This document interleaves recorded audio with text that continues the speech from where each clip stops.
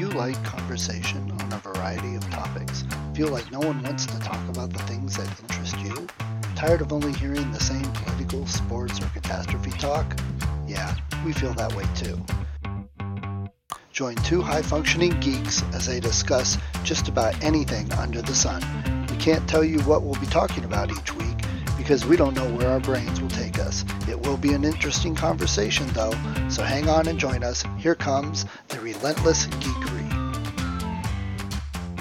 Brought to you by Mind Architecture. Building worlds for your mind. Nice choice of background. Absolutely. Great minds think alike. It's really just to totally derail the list of what I had just said we should talk about. I just wrote a post on Facebook that was about whatever the secret weather scientists that are controlling the whole shooting match.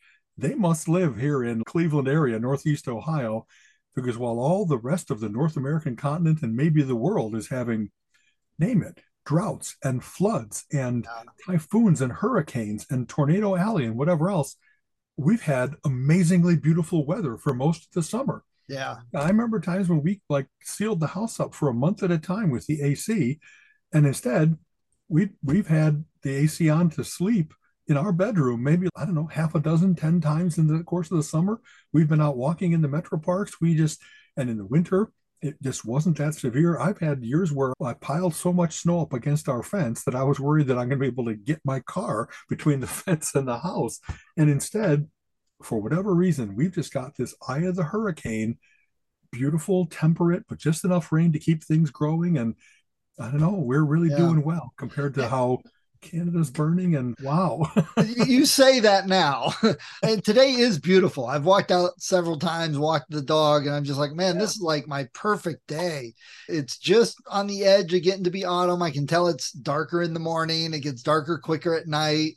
But they're saying it's going to hit 90s over the weekend. So we're going to get Indian summer or whatever early. Usually that's October where you get that last burst of warmth before you really winter clamps down and stuff. Right. I'm okay with having fall be like, how about a couple months instead of just 1 week where you go from shorts to jacket weather? How about just this is Ohio, so very often you could wake up with snow in the morning and then you got to time it to get that 23 minutes of fall, and then it's a spring or something, and then boom, it's 90 and it's summer. I mean, exactly. I'll tell you again, always looking for the geek aspect.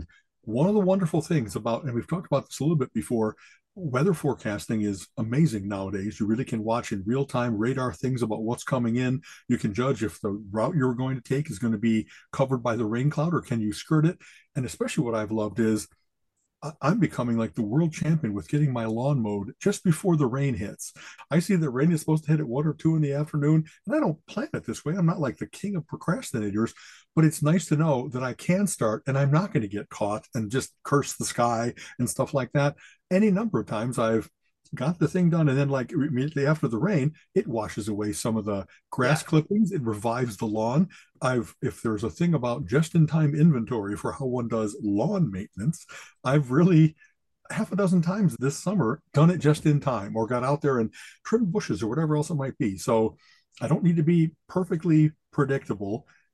It just has been really handy to be able to get like down to the couple hour range instead of day by day what it's going. My mower spent the first part of the summer down. Two different causes. I got it back, and literally before I made one pass, I got it caught and it ripped part of the wires out, and it was a mess, and it was down for a while again. But I have talked about this before. I grew up with a Cub Cadet little riding mower, Okay. Because you had property, you had acres, and I only have a postage stamp. It would take hours, like all Saturday, because we got so many trees and bushes and rocks and hills, and it's go around, and those things aren't the tightest turns. You got to go and back up and move and all sorts of stuff. Man, I'll say again, I love my zero turn. It cuts so much down in time and extra mowing, and good for you. That's, honestly, for a big property, we went to a funeral service this morning, as I mentioned, that's why we had to delay a little bit, and the grounds are immaculate, but you can see that part of the reason they are is because they've got the new mowers that really do the zero turn thing, and they just seem to be precise in their handling, and I don't know, however they are doing applying the right stuff to their lawn and the herbicide, and so that it's just almost like putting green, perfect stuff. And I know that when Nick and Kelly talk about what they do for their farm, they send in soil samples to the American Farm Bureau or whoever does that kind of analysis. And they are not super computerized, but I know that a lot of the big farms really they have it that it goes along and it's got like a monitor that's checking the ground, and it spritz and it gets exactly the weed that it wants to kill. It's not wholesale, tear it all up. It's cool how they've made it so that you can really maximize the yield and manage all of the every process, the seeding, the weeding, the reaping, all that kind of stuff really seems to be another cool thing that they've been able to computerize, or at least so much assist human beings. They do a whole bunch of cool stuff with they're a big enough place, but individual, so that the developers of like new hybrids for corn, for all the different kinds of vegetables, they get seeded with those prototypes. That's and cool. and it's cool to be like, there's real practical work in genetics that's being done to say this corn is sweeter than ever, hardier than ever. It grows in nice straight rows. It's not snaggletooth Indian corn. And every year, I just love the fact, not to be weird, hey, for all those who really don't believe, in the whole thing of evolution, every day, in every way, genetics and our understanding of how that stuff works makes it that we increase our crop yields. We make it so that we can include iodine in golden rice and save 1 billion people doing it. We put iodine in the salt. We put fluoride in the water. I'm going all over, but just that fact that they really have the science of hybridization. And I know that there was, let's say 20, 25 years ago, they started talking about, oh no, Frankenfood, and how they were doing genetic manipulation to get this stuff. And in some cases, there were one or two really highly publicized things where we really don't know what we're doing, and we don't always know the laws of unintended consequences. So we had the neonicotinoids that were like an insecticide that was being used, but it was also, oh no, killing all the monarch butterflies or killing valuable species as Or well. even DT clear back in the 70s. Oh, exactly. Go back to Rachel Carson. Her Silent Spring is an incredibly important book because it showed how this is really good. DT is helping us in this way, but all the eagle eggshells are too fragile and we're killing the eagles. You go back to Agent Orange, which they use as the big defoliant in the Vietnam War, where you find out that people get permanent effects from having breathed that in, that it didn't just clear a path for the war to continue, it damaged people permanently. So there's science that has to be done about not only developing it, but making sure that you test it in every environment and stuff like that.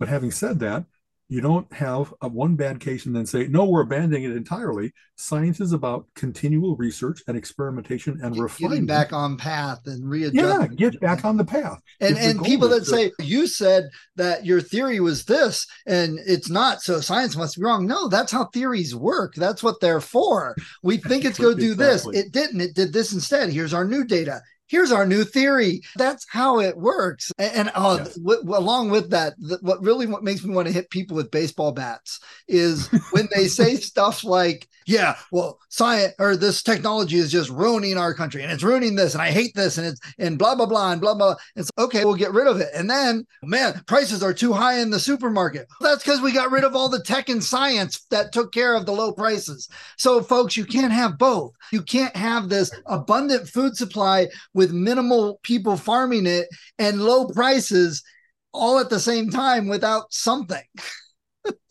There's a way back, like maybe at the start of social media. Social media didn't used to exist. No, there was a time when we actually went out and meet friends. It was called a campfire. Someone put out a book called Free, Perfect, and Now. And it was pretty much, you can have 2 or 3. You know what I mean? That all the ways in which we refine and that you can't, it is especially irritating to me when people are like, you give them a miracle, but they didn't like that miracle. They didn't like exactly that miracle. So they're willing to say, abandon it instead of, can we tweak the miracle? Can we first acknowledge that we just cured a disease that was incurable before, that we increased crop yield not by 1%, but like by 50%, that the Malthusian nightmare of us having a bigger population than the carrying capacity of the planet, we'll never have enough food, that's been put off again and again by the fact that we've done such wonderful science with that they yield more, or they resist the drought or other conditions more, they resist bugs and stuff like that. So things that have built-in herbicide, And indeed, we keep finding out that there might be some downsides to that. Roundup isn't miracle stuff. It really does have some effects. But the whole point is you don't abandon. You learn more and then you better. And over the course of time, so the fact, like you said, if science has been wrong once, you know what? It's probably going to be wrong 1,000 more times, but it's going to be right 10,000 more times. And our life nowadays would not exist without all that we learn and continue to improve upon. Science it's not mistakes. It's not things. It's because we're still learning and things change. And it's a very vibrant world out there. You want a mistake? Sticky notes are a mistake. They're the exact opposite of what the guy wanted. Yeah, I would say fortuitous accident or whatever. Yes, there you go. That sounds like a bad band. Yeah, exactly. That sounds like a band I've been in. You mentioned the farming and we talked the mowing. So it makes me laugh. We're talking tech, farming, mowing, because there are some really great video game simulators of both farming and mowing that you can play. I've played both. And they're really good simulators to try and get you into it. It's interesting. I've done city building. I played SimCity and the various different variations, but I've never done managing a farm or managing an amusement park. Somehow, I don't know, those simulations don't appeal to me as much as the full fantasy thing of going underground to kill creatures and collect treasure. You know what I mean? That kind of thing. So there's different farming ones. So just racing games, which is interesting because I want to talk about the Gran Turismo movie. But like racing games, you've got your kart racers, which are just loads of fun, simple, easy for anyone to play. Then you have the arcade racers, which have more physics in them, but they're really about, let's see how fast and crazy we can go. Then you got like the sim racers, which are down to the detail physics extreme. This is the real dashboard. This is exactly. And that's what you get with some of these sims also. You've got these farming sims, which are cute little people, and you plant something and boom, it grows. And you got these other ones that you have to get the right tractor with the right size spreader to put down the seeds, and you got to get the right seeds with the right, like you said, soil moisture. You got to send the soil get analyzed. They have that in some of these games, that type of thing. So you have the wide range for everybody. Yeah. You know what? We haven't, I don't think, talked about this before. When you look at the progress in PCs, so much of it has not been based on, I need a faster spreadsheet so that I can do my investments better. It's been based on, I want my games to be more realistic. I want my videos to be better. Like from what I think, I don't think I read this in the book. Maybe it was an article in Wired magazine or something like that, that 5 years worth of betterment on the IBM PC and clones was based on making Flight Simulator, Microsoft Flight Simulator, work better. Yeah. That it wasn't about Lotus 1-2-3 and then Excel. It wasn't databases and the big real world important things. It was people that really were like, wow, we're so close. If we can just get the physics engine to do this more correctly, if we decrease the lag time, if we can make, like we said, that dashboard really look just perfect and respond in real time like we want it to, and that kind of thing. I think that and I should say this, it's not only games. From what I understand, porn had a lot to do with how we got better and better compressor decompressors, all the codecs that we make use of. It was so that you could deliver good looking content no matter what connection you had, whether it was dial up and then the old days of cable, early Wi-Fi, all that kind of stuff. It was so you'd get away from pixelated stuff to, wow, that really looks good. That looks intoxicatingly good. The title of this episode is going to be about new porn. But that's funny you say that because people, they ask all the time. And I've tried to explain this to people in today's world. I'm like, there is not a computer out on the shelf that can't do what you want to do. It's that simple. They are so powerful. And when people say, I want the most powerful, I'm like, I can appreciate that. You buy good power now, you don't have to replace it in 2 years. I'm like, then go to the store and tell them you want a gaming rig. I don't want to play games. I don't care if you don't want to play games. Those are the most powerful computers. They've optimized all of the you care about in terms of video quality and stuff like that. That's right. I know.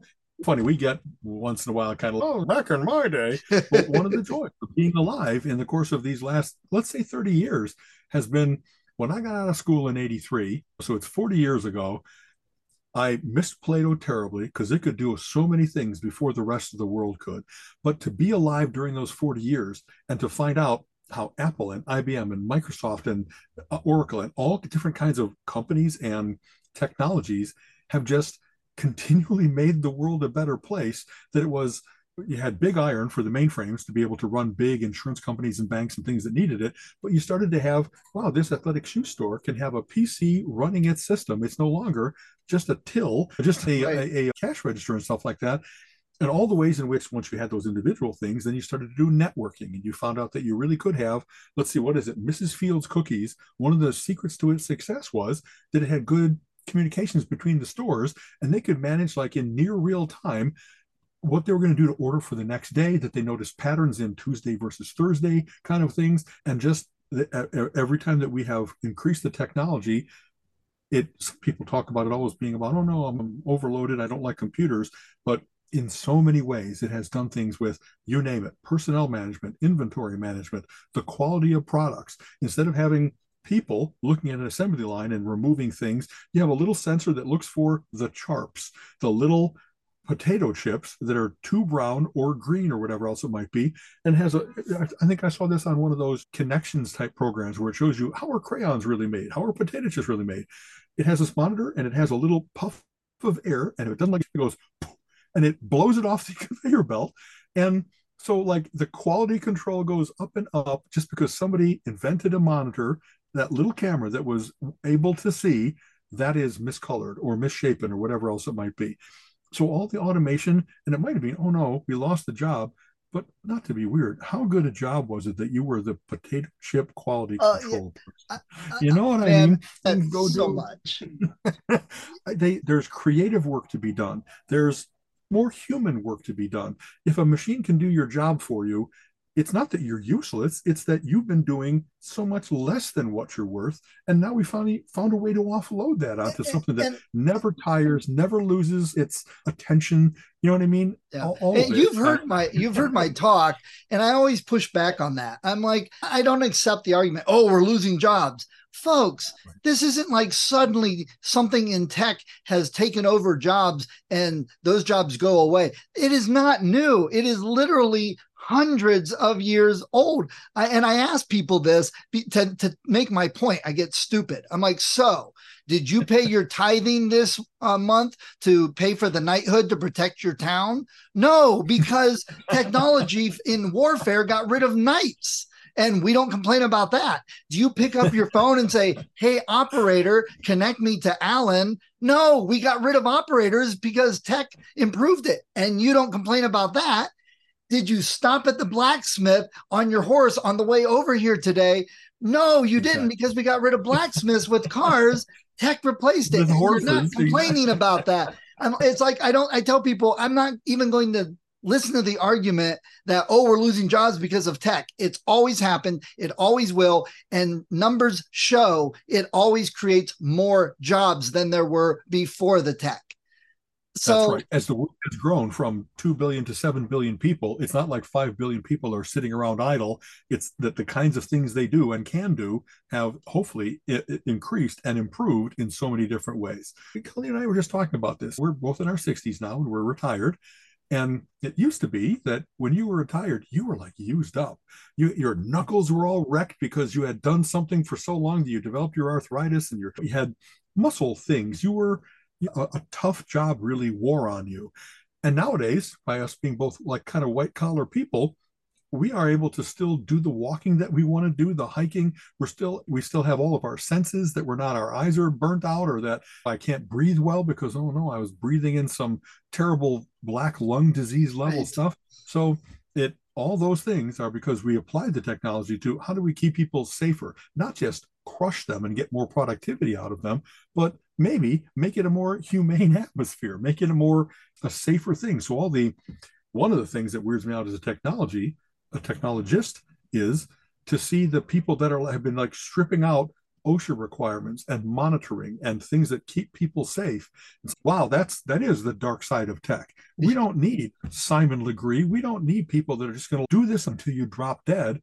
We need the fact that technology really does improve people's lives, and in ways that are, if you have it and you don't use it, it's as bad as if you don't have it at all. And that's a crappy world. There's a famous Mark Twain quote, right? About the people who don't read are as bad as the people who can't read, or as bad off as the people who can't read. Why would you have this and not make use of this wonderful thing? Because you really care about wringing every last cent out of a situation instead of saying, what's the right ratio here? What's the right risk versus reward and human versus machine? I guarantee if some of these people complaining, if their husband, spouse, kid, or parent had a medical emergency, had a heart attack, had a stroke, was in a car wreck, that they would be very grateful for all the tech that is going to save that person's life right now. I guarantee that they wouldn't complain about, but we've talked about it before. People are irritated. I know. I just saw this wonderful meme of like someone saying all technology is from the devil and you can't change my mind.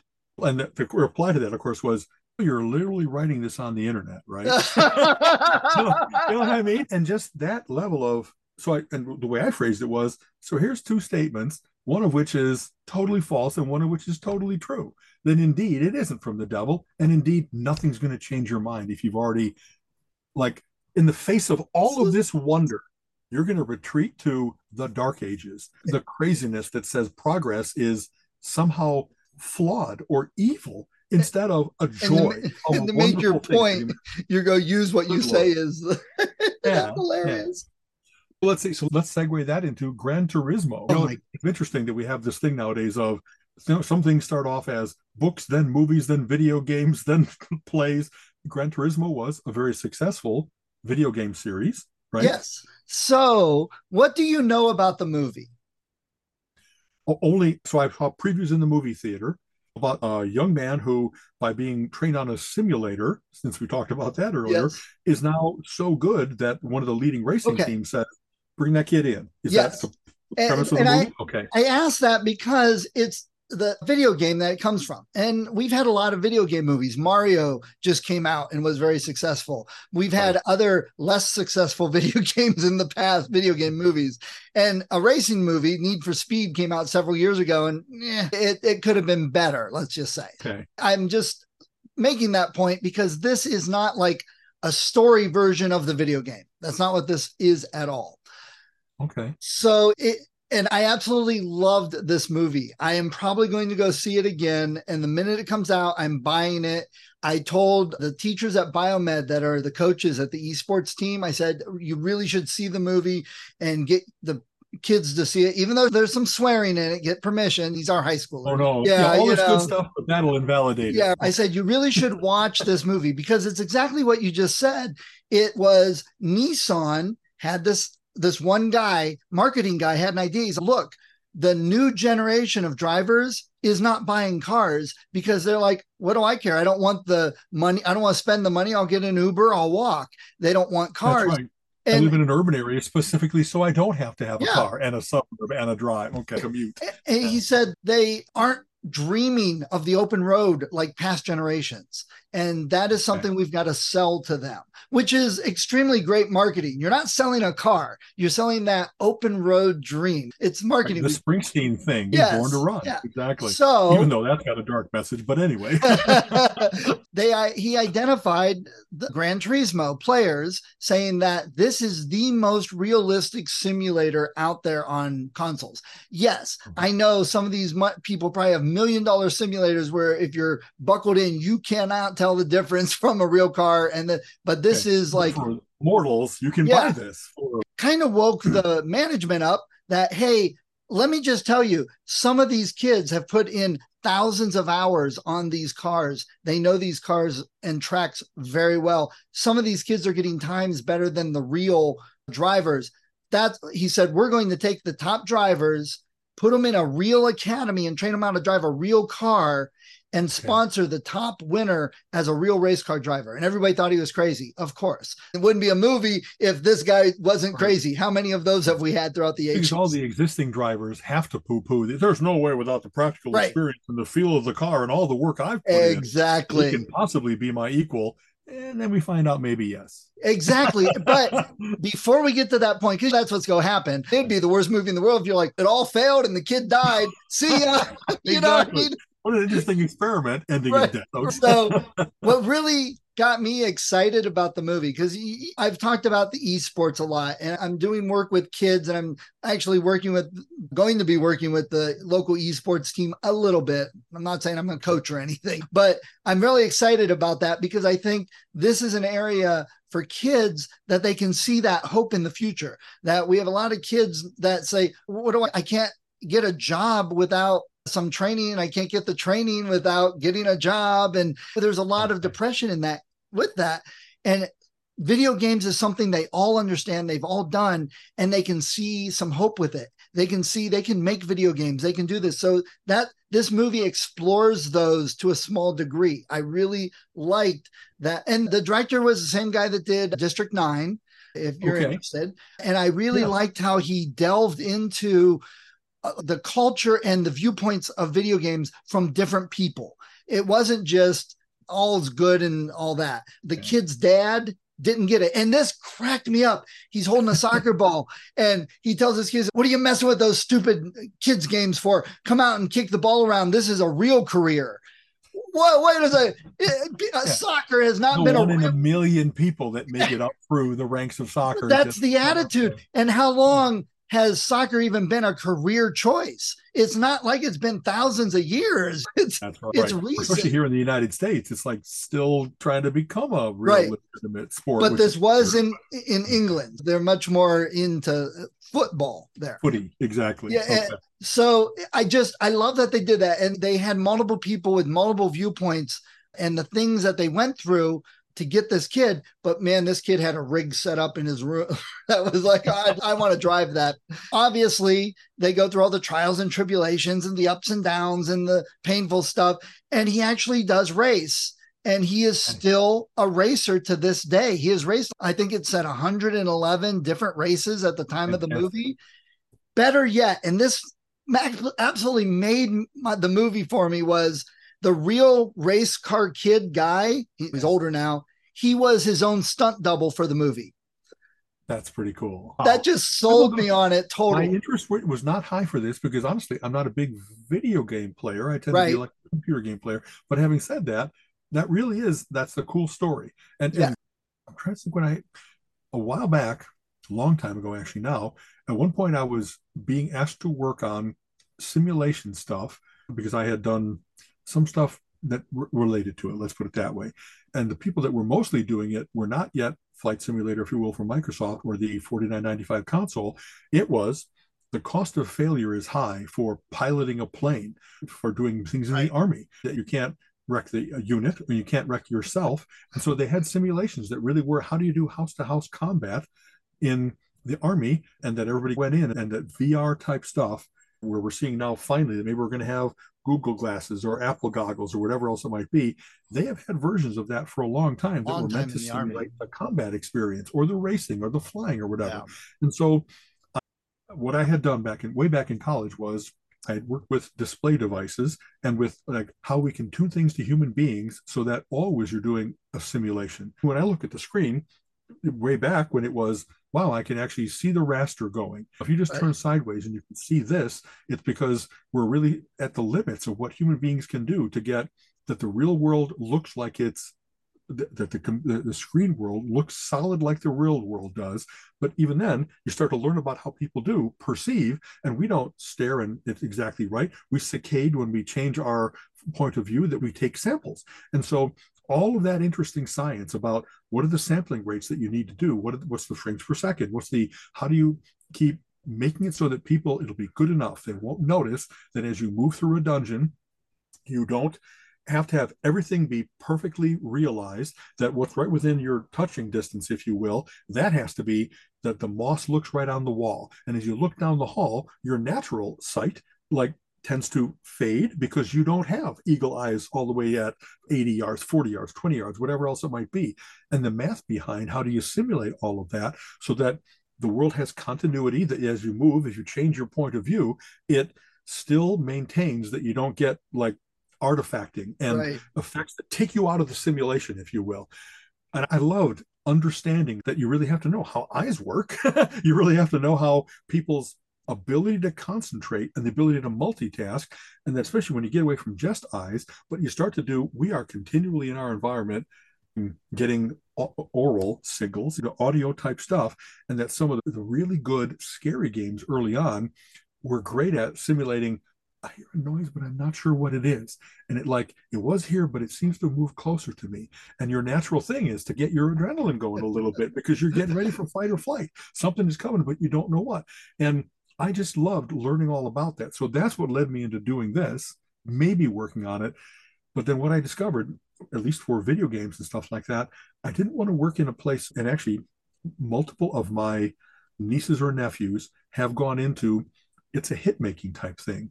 Then instead of when I did stuff for business, like I played my games and I loved them, but in business, there's, if you will, I'll use the term continuity again. That business is going to be in business and you can supply services to it. And you're not having to take all the risk on yourself as to whether the business is going to stay in business. Whereas, boy, that was so much the case already then for video games that they're working on this game. It's going to be a 1.5 to 2 year gig. And if it doesn't sell well, that team just disbands, disperses, and you go on and you're marketing yourself again.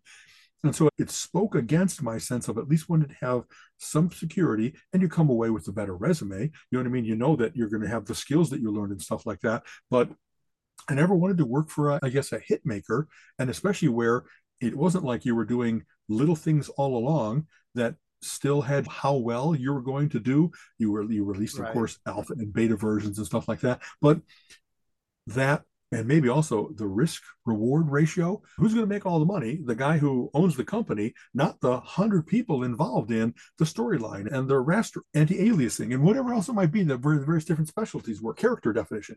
And so that's why I, as much as I have as a hobby done, I can do a new skin for Pathways of Eternity. And I was curious as to whether I could do that, write a good enough game using somebody else's game engine and stuff. But that hasn't been like my driving passion. Enough. Exactly that. But for some people, you can really tell that it was, wow, they really put themselves into this, that it's their sense of humor and it's their sense of mythic size and stuff like that. So for that reason, I'm curious because that cool mindset, like Gran Turismo, maybe it's along the same lines of Ready Player One. If you're in the generation that grew up with, that's very much an alternative reality that you've lived in all your life. And it's very cool to see things from different companies interact in the ways that you had to go to Who Framed Roger Rabbit to see Warner Brothers interact with Disney, interact with Hanna-Barbera or whatever, whoever was involved there. That's kind of wish fulfillment if you're a consumer of all those things and you finally get to see them together. Who knew that Daffy and Donald could be up on the stage at the same time and stuff like that. So you're rating, like you want to see it again? I absolutely loved it. If you're not, I pulled the things about the younger generation and the kids and the video games and the attitudes and the perceptions. That was very important to me in the movie. The whole movie was good. I wouldn't say the story or the drama was the best I've seen in years, nothing like that, but it's a true story and it's done very well. Okay. It's got the marketing guy is what's his name that played Legolas in Lord of the Rings. The trainer guy is David Harbour from Stranger Things. And I didn't recognize any of the kids. They were all pretty new. Yeah. So the director, like you said, was from District 9, right? Is it Boz somebody? I'm trying to think. No, Blomkamp. That's right. South African, right? Yes. That's movie. And so he was one of those guys that, like, the first movie that I knew he did was District 9. It's like, how did you get so good so quick? How is this such a great, mature movie? And I've never heard of you before. So thank you, Neil. Yeah. All right. Again, I think it's based on everything when I talk to parents and people about the video games, because I'm not involved with the esports. I don't have kids in esports. I'm not a coach. I'm on the fringe a little bit talking to some of the one local team, but I'm an evangelist, I guess you could say. And I'm trying to turn people's minds because I do have a class that coincides with that to show people, hey, you can make a video game and get into the video game industry. No college necessary is essentially what it is. And I'm not saying college isn't good or anything like that. It's just our world isn't needing it for some of this stuff anymore. There are multiple paths towards exactly. And people sometimes get very offended. I've had some people like in my face about some of the things I said. And I'm like, I'm not saying that we should just drop and bomb every college or whatever. I'm just saying to make people aware that there are alternative paths for the kids that it's good for to have an alternative path. Yeah. But it's a fun movie too, because I like racing. I want to go get a PS5 with Gran Turismo now. I do have Gran Turismo 1, but that was 20 years ago. So once in a while, when you like step out of a franchise, then come back into it, it's, man, this is a whole nother universe. Well, it's on steroids. They improved everything. Yeah. And, oh my God. The problem is, I can't just go get a PS5 with Gran Turismo. I'm going to need that steering wheel with the pedals, and I'm going to need that thing to sit in and put it in. So it's like a race. You need the rig. I got to have the whole rig, man. Haptic chair that gives you. Yeah. Colin had some friends in high school that they programmed a sim project and they had their own rig and stuff. And that was their final project. Cool. And he also told me after I saw the movie, he has a friend he knows from school that used to fly the flight simulators, like you said. And that's how he trained and got his pilot's license when he was old enough. And he flies planes now. How cool is that? Yeah, because you already had 100 air hours, you will, right, how much you had been in the simulator. Yeah, like you said, the Army has used it for years and cops use it and stuff. The award ceremony I go to with Brandon Hall, we had this Dubai police force come in because of the training simulator they wrote for their people to train in their city, their people, the culture and stuff. And they customized it to fit them, and they won an award for that. So cool. I'm just, wake up, people. It's not like something you can argue against. It's already here. It's already happening. It won't stop. I will throw this semi-cautionary tale because I mentioned, hey, let's talk about investments a little bit. One of the things I invested in Skills with a Z that is trying to get esports leagues and so forth set up here in the United States, and they're already very successful in Korea, Japan, wherever else it might be. They're having a devil of a time penetrating the US market, maybe because there's resistance by the parents, because what's the chicken and egg type thing of, do they have, I don't know, kind of like being in a boy band, you can have many K-pop bands that are all successful. We can't do that here except for certain standouts like the NSYNC or Skills is down 80% on my investment. It's one of those that just hasn't been able to do it. Breakthrough, generate revenue, et cetera, et cetera. They might just be one of those that's a little ahead of their time because it's becoming a juggernaut that's not stopping, and it is growing. I mentioned before, the Ohio High School Athletic Association this year approved high school students in Ohio getting varsity letters for esports. And there are over 200 high schools, and there are like 200 universities and colleges that are across the country that now have esports, and they're recruiting. Yeah, that's what it's going to take is, like you said, Skills is their proof of concept, if you will. But when somebody like Ticketmaster says, hey, we're now selling tickets to these various different esport events, and all you have to do is have this kind of rig so you can follow it. And they already have Twitch and various other streaming for those kinds of things. Oh, streaming's huge though. Internationally, it's huge. When I say huge, it's 4 billion people streaming. So it's just that's half the world watching streaming esports games or video games of some sort. And I went to the fair recently, and the newspaper was there. And I said, hey, do you guys cover local sports teams in the high school? Oh, yeah. Which ones? They said, all of them. No, you don't. What don't we cover? I said, esports. They're like, what's that? So I'm pushing the agenda. You can make that connection. You could be the guy that says, hey, wake up. This really is something worth getting versed in, getting taught. Okay. Yeah. So anyway. Is a field truly established not until it has its first scandals. So for viewing and stuff like that, it's wow, let's watch some of these guys. They're really skilled, they're really wonderful, and they're witty as hell. They have PewDiePie is who I'm thinking of, that wow, he's really good and he's funny, and then here come the anti-Semitic remarks or whatever. So why did you have to be a jerk? Why did you just because that is what happens too. That there's no guarantee if you're a great basketball player that people should be going to you for life advice. You can be great at basketball, but not a good human being. We've seen that way too many times. It's a good human being and whatever else it might be. So that's just humanity. That's just par for the course. So continuing movies, you finally saw Blue Beetle, which I've seen. What'd you think? So I really liked it because I thought that it was innocent. Like that Shazam, the first one, not so much the second one as well, but it really is like, what would happen if you were a young man bound for adventure in the corporate world, and instead you inherit the scarab. I have this thing kind of like you inherit it, but it takes over you, and just so much the interesting, realistic stuff about superhero origin stories. Some people would be like, hey, I found this ring and now I'm mighty and everything is fine. And in some other cases, it would really screw up your life. Your family would be scared of you. You'd have to, what all the time that you're spending to learn how to use it, you're going to make mistake after mistake and maybe kill yourself, kill others, whatever. Powers that be that want your scarab, that they don't want you to have it, they'll be after you. And it included all those interesting elements of a more realistic superhero story that you don't immediately go and fight crime and be. Yeah, it really is wonderful about Latino, not Latino, I guess is what an idiot Midwestern white guy I am.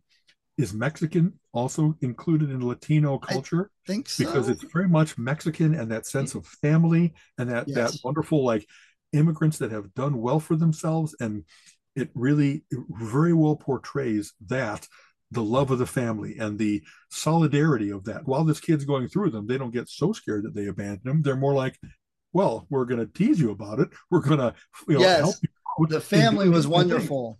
Yeah. So I love movies where there's some recognizable faces like George Lopez is in, but it's not a star vehicle. It's not like we found the perfect kid to play him and hey, some Brad Pitt is playing a 19-year-old kid. No, they really did all kinds of just realistic. The way that people can put themselves into the hero's guise is because it could be that guy. He's not amazingly good looking. He's not, I don't know. It, He was like a cute young man. And so there is like the romance that's involved in when you're like 19 years old, you're like pretty much a walking pile of hormones. You know what I mean? So yeah. what do? Are you going to use this thing? So, hey, now I can get dates. It was just amusing as to how, and there really was menace. There were good villains and what was going on. Susan Sarandon, It was wonderful. Yeah. She was very good as the villainess, and just, it's funny. You don't have to be a cackling megalomaniac to be a really good villainess that's just concerned with, I want my way. I want to make money and I'll do anything, whatever it takes to get it. I feel that I've been in the shadow of men for much of my life. And that's pissed me off for 40 out of my working years. I'm not taking that anymore. It was more her ex-husband or whatever, the one particular man that she. Exactly. Yeah. And a very cool thing about, they paid homage to a lot of DC history. They talked about Ted Kord, the original Blue Beetle. They showed the suits. Kind of like a bargain basement Batman, if you will. But it wasn't. Some part of what they seem to always do is they feel that they have to throw in other heroes to kind of have the walk-ons. Here's Wonder Woman, because we just had to have her in there somewhere. It was its own little universe, and they made reference to it's in the world, but it wasn't just trying to make it so that those guest appearances were what was going to sell the movie and sell more tickets and stuff like that. I'm really up on this movie. It's really a good introduction to the world of superhero movies, having already heard like a little bit of backlash about how people, I'm getting tired of that. It's like, of what? There's 100 different plots, 100 different ways in which a superhero movie can be.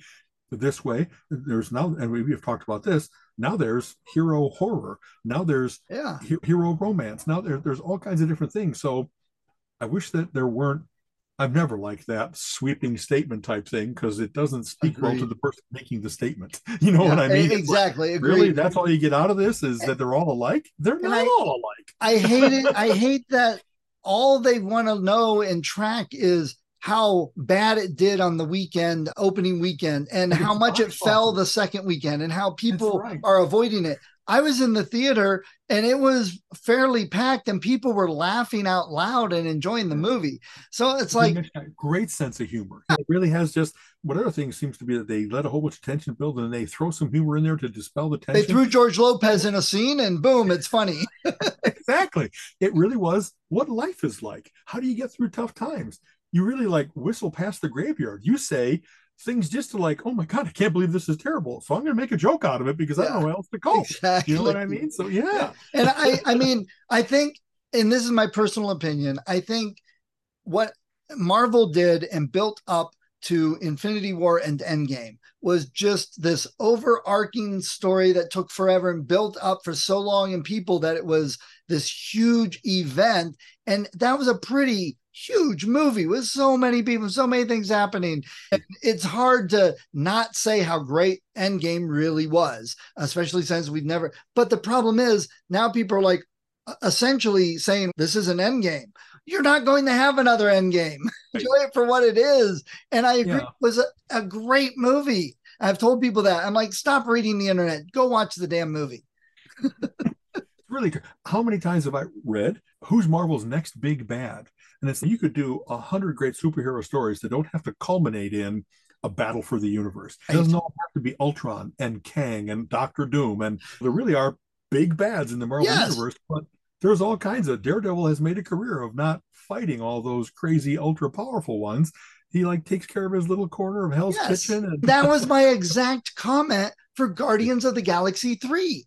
People were down on that movie, and I'm like, what is wrong with you people? I'm like, this movie is all about these people are risking everything to save one of their own. He's our family. He deserves us to battle with every bit of our heart there is.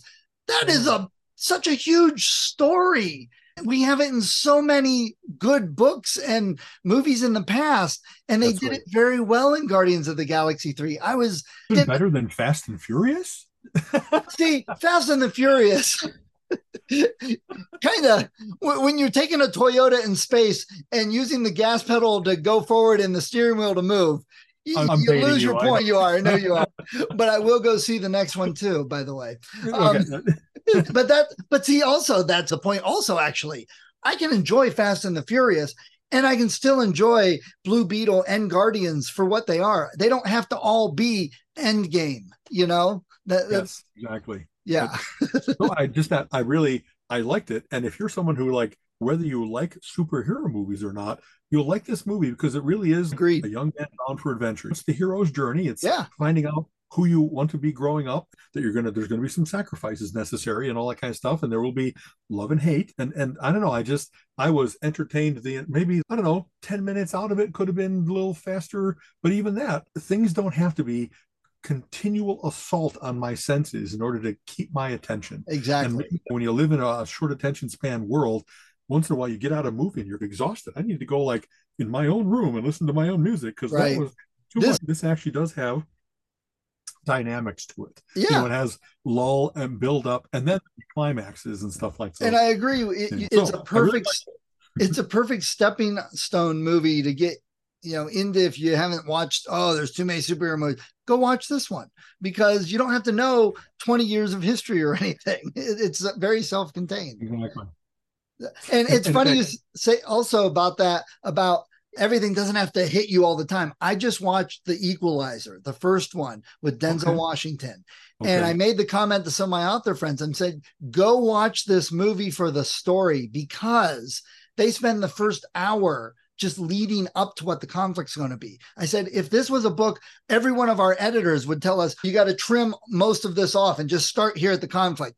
But it did it in a way that there were snippets here and there, and it kept your interest without being just, boom, here's the dead body. So I was very impressed with the story for The Equalizer, which what you just said. Did you go back and rewatch it because 3 is now out and you wanted to refresh your idea? I haven't seen any of them. That was my first watch. Okay. We'll go watch the others.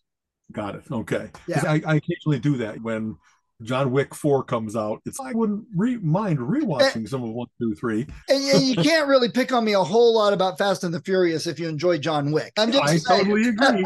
Everybody has their guilty pleasure. I love John Wick also. In fact, the comic book store just got a nice John Wick figure that I was looking at. I'm like, that is a nice looking little figure. A precursor, if you will, to the John Wick movies. There was a movie called Shoot 'Em Up with Clive Owen, Paul Giamatti, where I think it was directed by John Woo. And the reason that matters is because I think it might be the most bullets on screen ever. There was never a time when people weren't just shooting out of a pistol, an unending supply of ammunition somehow. You know what I mean? They didn't bother with all I have to change cartridges. Well, that just wastes movie time. We'll just skip that. It was such a celebration, the balletic violence of shooting bullets spraying everywhere. Yeah. And if you haven't seen that one, it's really good because you just start laughing at, sure, why not? Let's have a guy go down through those staircases. And he descends and he's just killing 100 people without getting nicked, of course.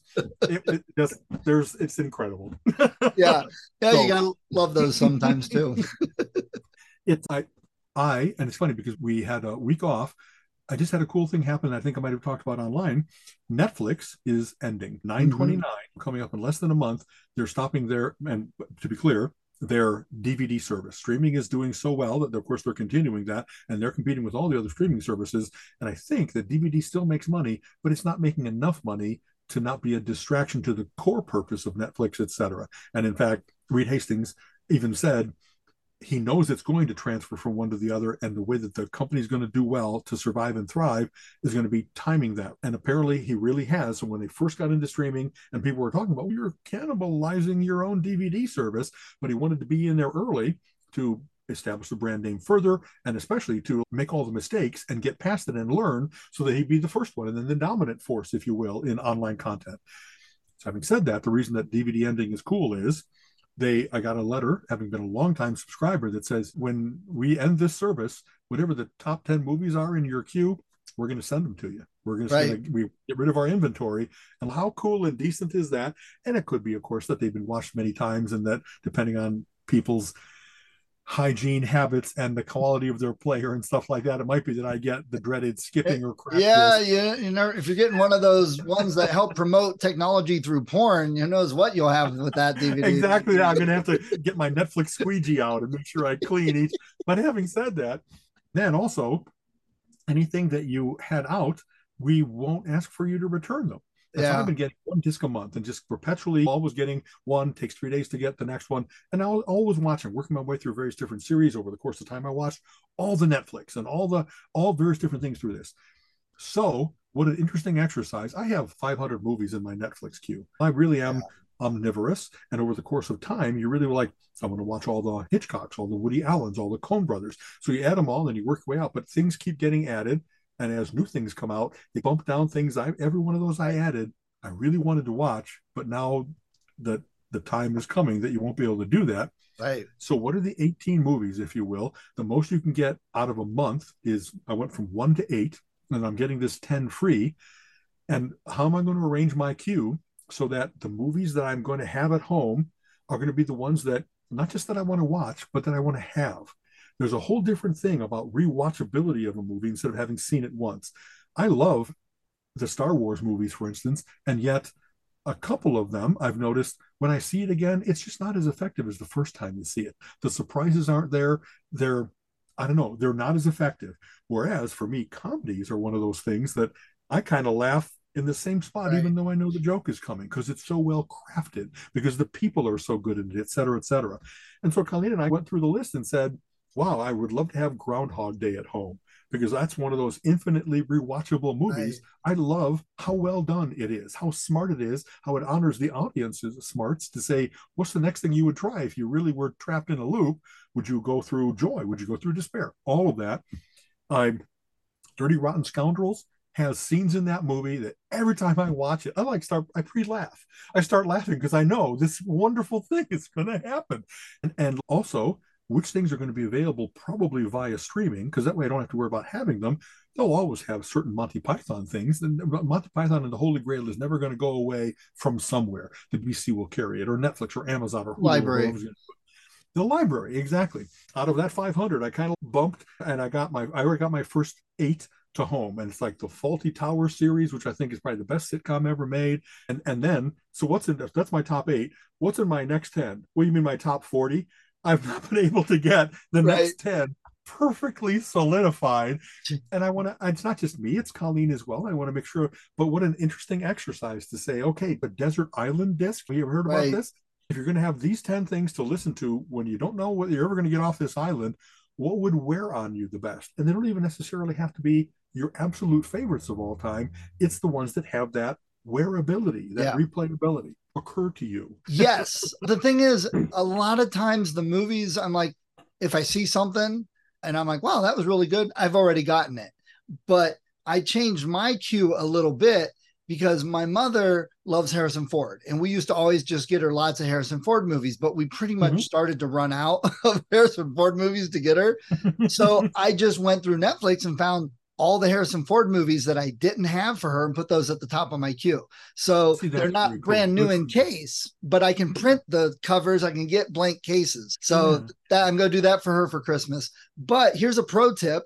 I took my list. I took like the top of my list. I went to the exchange and I went through their like $2 DVDs. And if I found it on my list, I bought it for $2.50 and crossed it off my list. So I'm like, because $8, 8 discs for $32, I'm willing to spend $4 on them. What if I can find them for $2? For a good idea. Okay. Yeah. So that and a lot of the movies I like, just like you, are ones that people don't keep or don't buy. So I got a good chance of finding a lot of them. So we have noticed that our taste is not the public's taste. Yes. We really see a lot of obscure, like Colleen at one point for a birthday got me Allegro non troppo. I think I've talked about it before. Yeah. It's an Italian version of Fantasia, a classical music done to animation. Boy, it's wonderful, and yet nobody has heard of it. But when she got it for me, it was like, man, I've been looking for this all my life, and now I have a copy. Thank you so much. It's wonderful to get those particular taste things. Exactly. Okay. And it is dangerous to go to the Exchange regardless, because they do have movies like for $2.50 or $5. And it's like, wow, look at this stack I got. Here's $42. Just I think one of the things I mentioned in the discussion online was I'm really not a collector of that.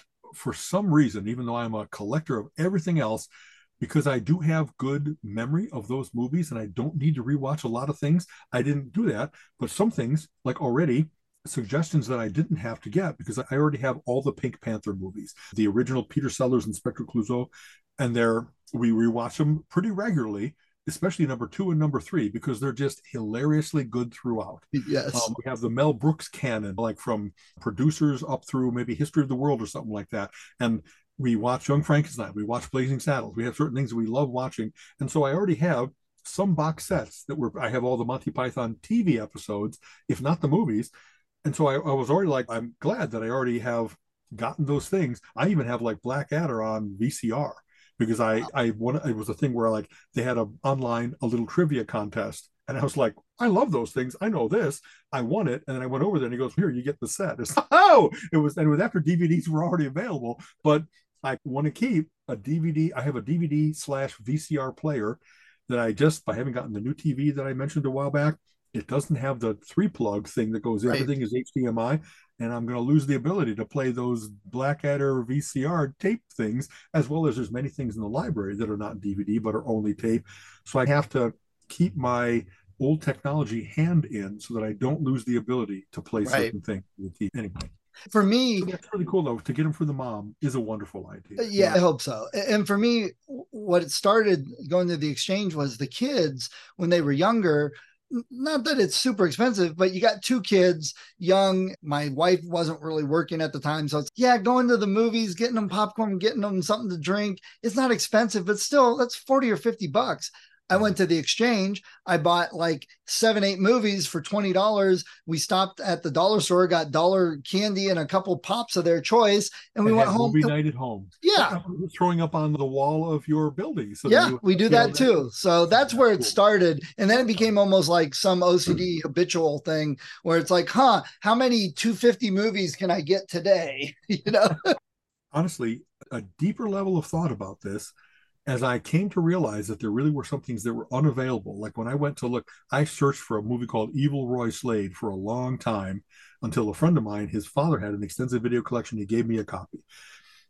The reason for saying that is having said I don't want to be a collector of this because I already have such other collections, some part of me is proud to say, as long as I'm around, I can really give somebody all the James Bonds. As long as I'm around, I can get, you know what I mean? Like the fact that it hasn't gone, that it got converted, it got digitized, converted to bits, and then somehow there was a contract dispute, and all those movies went away for 5 years. Oh, yeah. It drives people crazy to see that happen.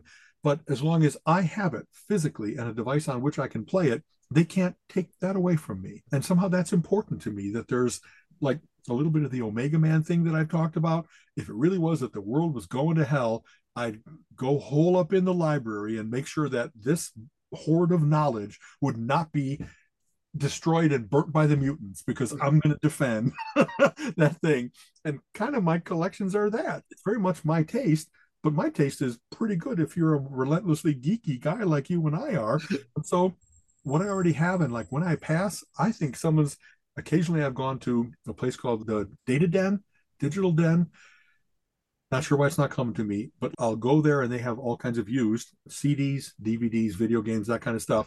And it'll be like somebody with my taste just died and the estate sale got all bought here. So I'm going through and not finding one or two. I'm finding 20. And as long as they're $5 each, sure, for $100, all this treasure, someone's going to have a field day when they get into my collection and go, man, Al, you have everything. You have all the Mad Magazine paperbacks. You have all, you know what I mean? I've thought about that with my son. He'll be happy, but it'll be like, okay, how many comics do I have to go through? How many CDs? How many movies? And how many Star Wars collectibles? How many? The Swedish death cleaning that we're doing is in some cases so that no one else will be burdened by it and that no one else would love it like I would. You know, when I'm trying to sell my comics or trying to go through the paperback collections and stuff like that, I'm aware that the world is heading towards bits instead of atoms and all that kind of stuff. And yet I'm also having been, Facebook has been wonderful. And even previous to that, I was in some of these like BBSs and stuff where there really are people that still care about, I'm going to read every one of the Destroyer paperbacks. I want them in paperback. I don't want the digitized. I don't want the Project Gutenberg version. I like the old John D. McDonald, Travis McGee books. You know what I mean? You got to look for those. They're 50 and 60 years old. And yet they're, for their time, they're just such a great read. And there's something cool to be able to say, I got a friend that loves Earl Stanley Gardner, and he's got every one of those. And, and whoever has done those little labors of love, the science fiction from the 50s and 60s when it was like really new. And I hope that it doesn't have to be that everybody appreciates it. It has to be that the people that really would appreciate it, they're going to love me a lot because I saved it from just getting thrown into the trash. Why has nobody jumped on making a good Destroyer movie? They had that one back in the 80s with Fred Ward. With Fred Ward and let's see who Joel Grey, the guy that was the exactly, and previously Cabaret was the master of ceremonies, and that's what most people know him from. But he was a very effective Chian. And they had what's her name from Voyager, the captain from Star Trek Voyager. Okay, I forget her name, but I just actually rewatched that. Kate Mulgrew. Kate Mulgrew, yeah. There we go. Okay, I just rewatched it recently, and I'm like, okay, it's not horrible. It's just very lackluster for an action supposed thing. A little spy in here. It just was not exciting, but needed more excitement. The Doc Savage movie is much like that. It's a little too corny. Like, for as much as the quality of that series was high, there are certain things that just maybe they didn't have the special effects or the understanding of what makes archetypal heroic. That's fiction. It. The understanding. You know what I mean? They played it for laughs instead of playing it for, wow, this is like a world-threatening menace, and Doc is the only one that can, et cetera, et cetera. So I don't know. I was amused by it, but I wasn't one of those movies like, hey, if you want to see why I love these paperbacks, watch this movie and you'll get it. I couldn't in pride say that kind of thing. It was just like, I continue to read the books because they're pretty good. Yeah. So there we go. We recommend Blue Beetle and Gran Turismo, but not Pulp Fiction movies. And the Flash Gordon movie. Remember that one from back in the very early 80s? Look, I'll do a quick Queen vocal for you. Flash. Oh, I don't think I really screeched it well enough. But even worse, that song has the worst line ever written for a movie, especially if you use the song. It's where Dale goes, Flash, I love you, but we only have 14 hours to save the Earth. Who says that? That's like the worst line ever. It drives me crazy. I have to skip that song. I can't listen to it. People just made a reference to the Buckaroo Banzai in the Eighth Dimension movie, and that really did have the right amount of irony and understanding of, we know it's corny, but we're going to have a lot of fun with it anyway. Right. And so just that, and I should have mentioned this. One of the movies that I have every single time when I was like bipping around and would come across Kelly's Heroes, I would watch it to the end. No matter how far it was into the movie, I love this movie. I love all the characters in it. And once I mentioned that, a whole bunch of people kind of came out of the woodwork and said, that's my favorite movie too. I love that movie. And everyone was quoting lines to each other. And you know how you bond over that. You get like that everybody has this secret kind of little thing. And what's interesting, it was a lot of my younger brother's friends that I don't think I necessarily introduced them to it, but I hope that maybe there was a time when I planted the seed, because I gave them a lot of music and other things that mattered. But the fact that they've all discovered it, even without me being involved, it was just so nice to have people appreciating it in the same way that I did, that they got what made it so good and so funny and so memorable and so rewatchable. So Right. Kelly's Hero is another one. That's a great movie. Exactly. Buckaroo Banzai is not on Netflix. I've looked before. Yeah, we now that we regularly use the Roku box, and it has a search feature that goes across multiple services, whatever ones you have, and sometimes they have things and they go away. Sometimes they have things, but they cost, honestly, not $2 or $3 or $5 to rent, but like 20. So Yeah. whatever licensing agreement they got going on, Troy, a friend of ours, gave Colleen for her retirement a subscription to the Criterion channel. Ooh. Very interesting because they really are well curated. It really is not just the best popular movies, but the best film noir, the best madcap comedy, the best Busby Berkeley musical, whatever else it might be. And so I've been browsing that, just waiting for happy discoveries. So I watched a movie called The Last Seduction that I remembered from probably the 90s. That was, let's see, not Mary Elizabeth Mastrantonio. Darn it. I just watched it. Why am I not coming? It really is perfect film noir in terms of the sneakiness of it, and that the people really are not normally moral. And how do you live in a world where you really don't have compassion for other human beings? You'll do whatever it takes to win the game, to get the money, to whatever it might be. Sorry, Linda. I just can't believe I can't remember, because she's really, that's the woman that people would let themselves get killed because she's so pheromonal, so seductive. The Last Seduction. Darn it. I'm very sorry that it's not. We'll look it up. Exactly. And another great technology advancement. Yeah. It's funny when it used to be that you'd go to the video store and you'd browse and stuff like that. And sometimes you wouldn't even know what attracted you to it, but it was an interesting cover. Or, oh, this guy directed this. I didn't know he had made this movie as well. Let's see what he did when he wasn't doing the studio blockbuster, but it was something more independent. And I've discovered so many. How I first discovered the Coen brothers was pretty much like Gene Siskel at the end of sneak previews going, so this movie is great. It's only going to be theaters for a week because you've never heard of these directors before. There's not really big movie star pull power, but it is, for this being their first movie called Blood Simple, it's perfect. It's amazingly well crafted. And that started it was fun when you're into a band early. It started my love affair with the Coen brothers from their very first movie. So then whatever they put out, I was going to watch it. And I've never been disappointed. Like, when somebody recommended, "Oh, Brother, Where Art Thou?" And that is something that at one point, Colleen and I had that in house and it went away. I think Tim might have lent it to somebody else and it went away. But having said, really, like, it isn't only humor. There's some things that are just like movies that make you feel good, movies that if you want a good cry, movies that if you want a big climactic battle. Highlander is one of my favorite movies where it's just, I want to see the Kurgan, such a great villain. I want to see those sword fights. I want the sense of humor and the sense of menace from it. Infinitely rewatchable. There'll never be a time that I don't want to watch Highlander again. Highlander is one of the movies I think would do well with a good remake, that they could make a really good version of it today.